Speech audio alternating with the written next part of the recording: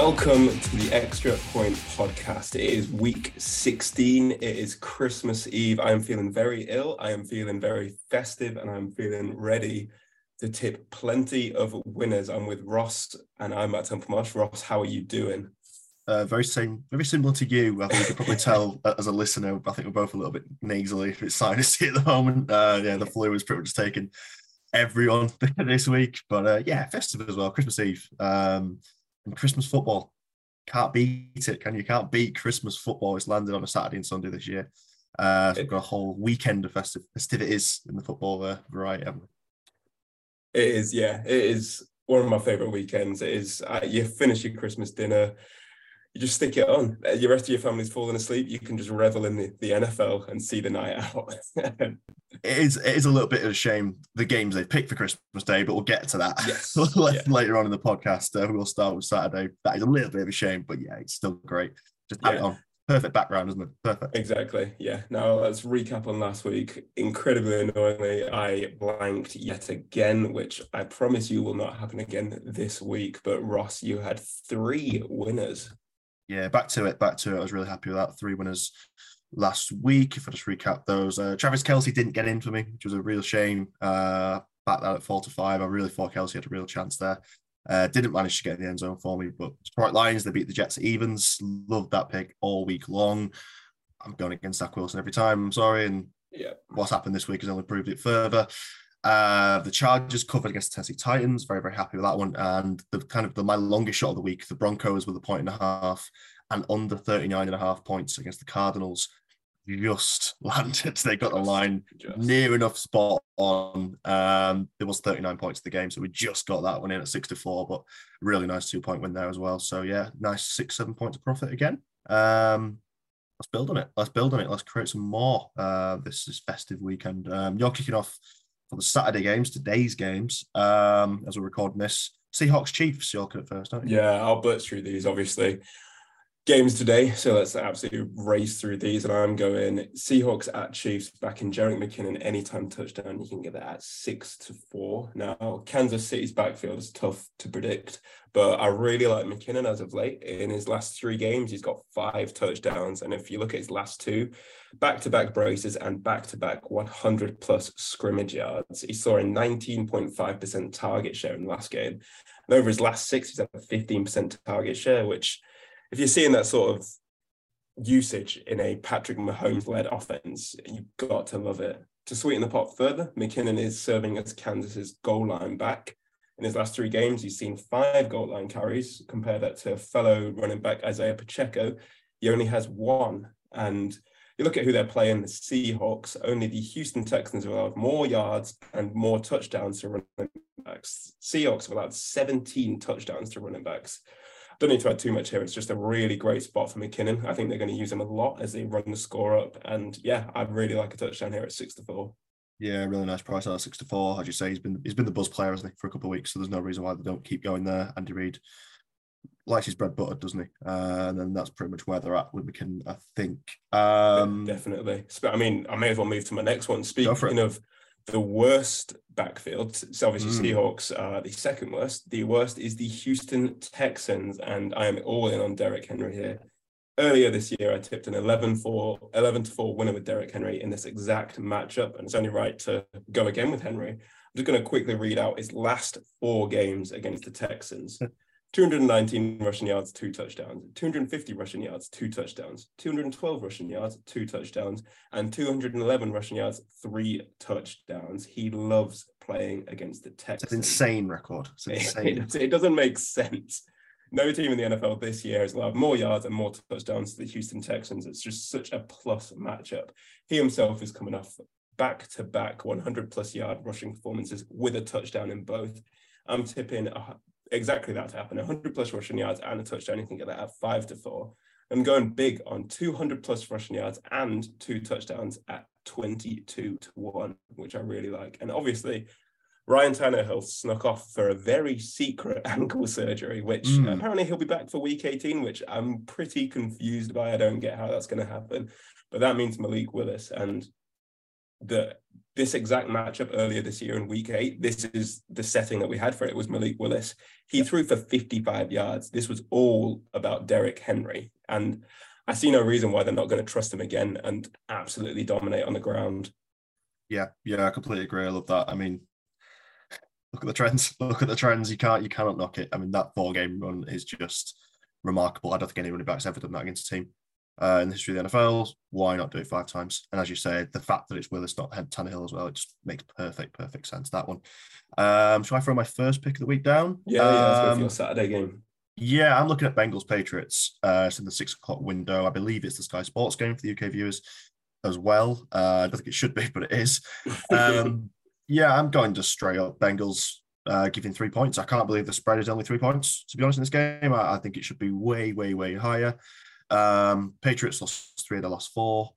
And crucially, the way they lost last Sunday is, I mean, that's going to be a play remembered for years and years to come. As a Colts fan, I'm particularly happy about it because the Colts famously had the worst play in NFL history. That might have been eclipsed now with Jacob Myers' throw to Chandler Jones. It was quite something, but that's quite the black eye on the New England Patriots. And morale was sinking a little bit anyway in that team, and I just don't see how they're going to recover from that one quickly. I really don't. They seem dead in the water, if I'm honest. Whereas you look at the Bengals, I mean, hottest team in the league, potentially, getting up there. Yeah. They're up there. They've won 6 in a row. They've covered in all those 6. In fact, the record against the spread is incredible. They've covered in 11 of the last 12 games.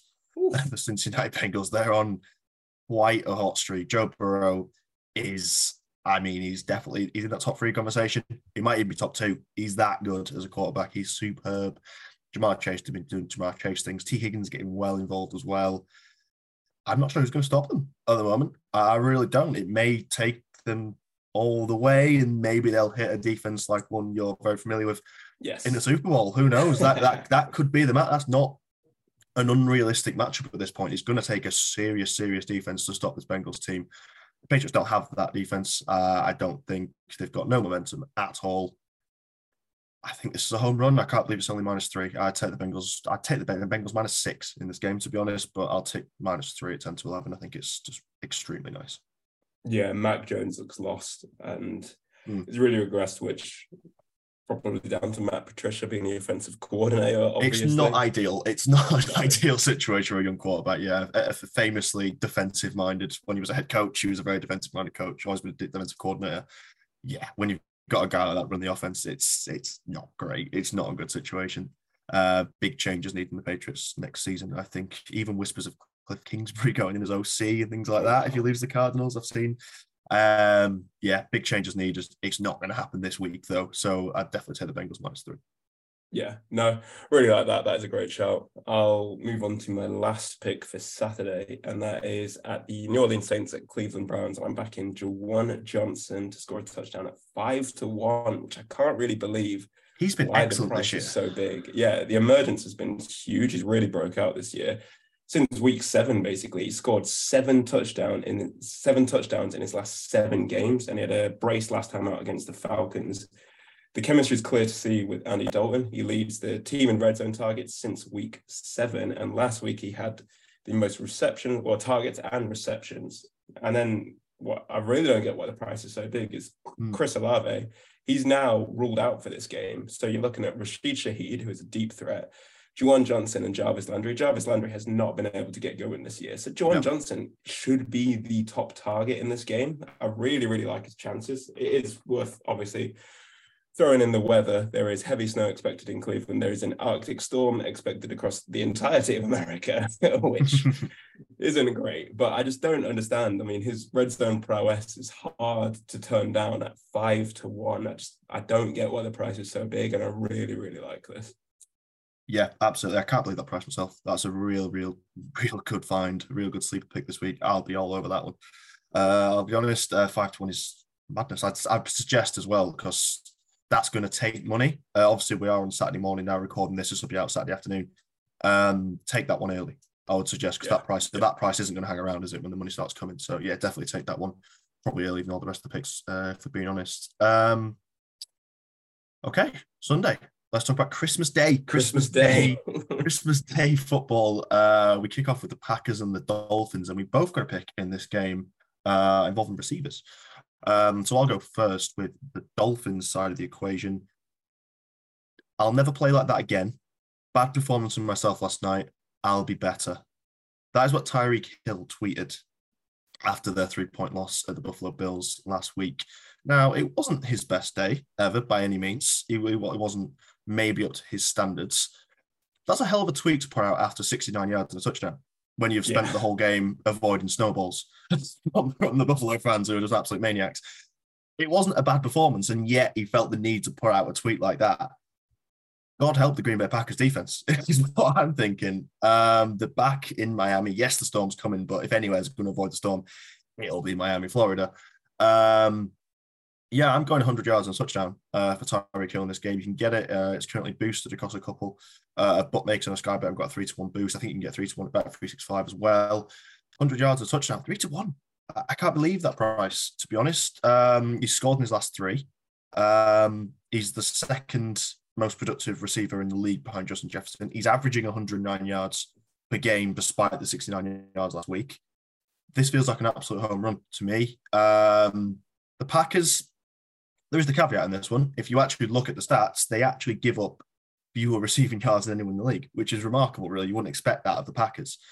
But interestingly enough, they actually, QBs playing the Packers complete 60% of their passes. They're pretty much almost top 10 in terms of completion rate. It kind of fits perfectly with what the Dolphins do, because Tua's not putting it deep. Tua's not putting huge 300-400 yard games on you anyway. That's not what he does. But what he is very good at, if the defense allows it, and clearly the Packers are allowing a high completion rate, is throwing the ball 5 yards to Tyreek Hill and letting him go for 50. That's what they do. Tyreek Hill's the best in the league at taking those short yard situations and turning them into long yard situations, because he's just so damn quick. I like him to rip a few off in this game. The Packers, regardless of the yardage, they've given up 19 receiving touchdowns this year. That's plenty. That is plenty. Well, I've won a game, obviously. Yeah, I really like Tyreek Hill to have, quote unquote, a bounce back game. He doesn't need a bounce back game, but he's viewing it like a bounce back game. And I think 3-1 for him to have 100 and a touchdown, and basically just stay on trend for what he's been doing the last month or so. Anyway, I really like Tyreek Hill to have a big day on Christmas Day. That's good value. I think this game is going to have a lot of points. I don't really understand how, but the Packers are still in the playoff race and they need to win. And the Dolphins equally the same. They need to win. They're flirting with not making the playoffs now, which is a shock given their start to the season. Yeah, there's a big pile up, especially on the AFC side now, isn't there? So some teams are going to miss out, and they'll remember what happened a year ago where they got also so close. So need to pick it up. Speaking of receivers, Tyreek Hill, I'm going for the Packers, one of the most electric playmakers in the NFL, and that is Christian Watson. From out of nowhere, he scored 8 touchdowns in his last 5 games. And you just look at last week on the Packers' final drive, if he ran the right route, he would have had been wide open for another touchdown. I don't really get how he has become this red zone prowess. He's Aaron Rodgers' favorite target. Since week 10, he leads the Packers in targets, and he also had 3 red zone targets last week. It's just a really great spot for Watson. Miami's conceding 25 points per game. That is the 6th most in the NFL. And the Packers over the last 3 weeks have averaged over 28 points per game. Dolphins, specifically to wide receivers, are giving up over 2,200 yards. That's the 9th most in the NFL. And like I said, I think there's going to be a lot of points in this game. I'm backing Watson for an anytime touchdown at 13-8. And then I think there really is a good chance for Watson to score a brace, which you can get at 10-1, which is a really nice price. Yeah, I like that. I like the idea of points in this game. As I say, the weather, this is probably one of the few games that it won't necessarily touch. Yeah, you make a great case. It's interesting, the Watson thing, isn't it? It's just, is this just spite from Rodgers? And he's just going, this is what happened if you'd done this 4 years ago and drafted me a receiver. Look what I can do with this young receiver. He is that spiteful. He's also Aaron Rodgers. That might be what it is, but it's working for him. It's working for us, especially if you get in the end zone this week. I like that a lot. So the 2 playmakers in that game, look out for that. That should be quite a fun one, in fairness, Packers and Dolphins. What won't be fun, I'll level with you, is the Broncos and the Rams at 9:30. It'll be on. I'll have it on the TV. I won't be paying much attention, if I'm honest, beyond tracking this pick, because this could be an all-timer of a bad game. I think it's the third worst team, the fourth worst team in the NFL at the moment, maybe second or third, I forget, but they're right down there in the bottom five regardless. I'm going very similar to last week, what I said at the top of the show, where the Broncos played the Cardinals. You did mention to me during the week that they were in the no-bet list. They were in the no-bet list. I don't care anymore. I don't care. They've won for me now. I think if you win, I went for it because the Russell Wilson Broncos were on the no-bet list, and then they won for me. I don't care that he's back this week. It doesn't matter. It doesn't matter. I couldn't not take the value of this game. For 1 week only, they're off the no-bet list.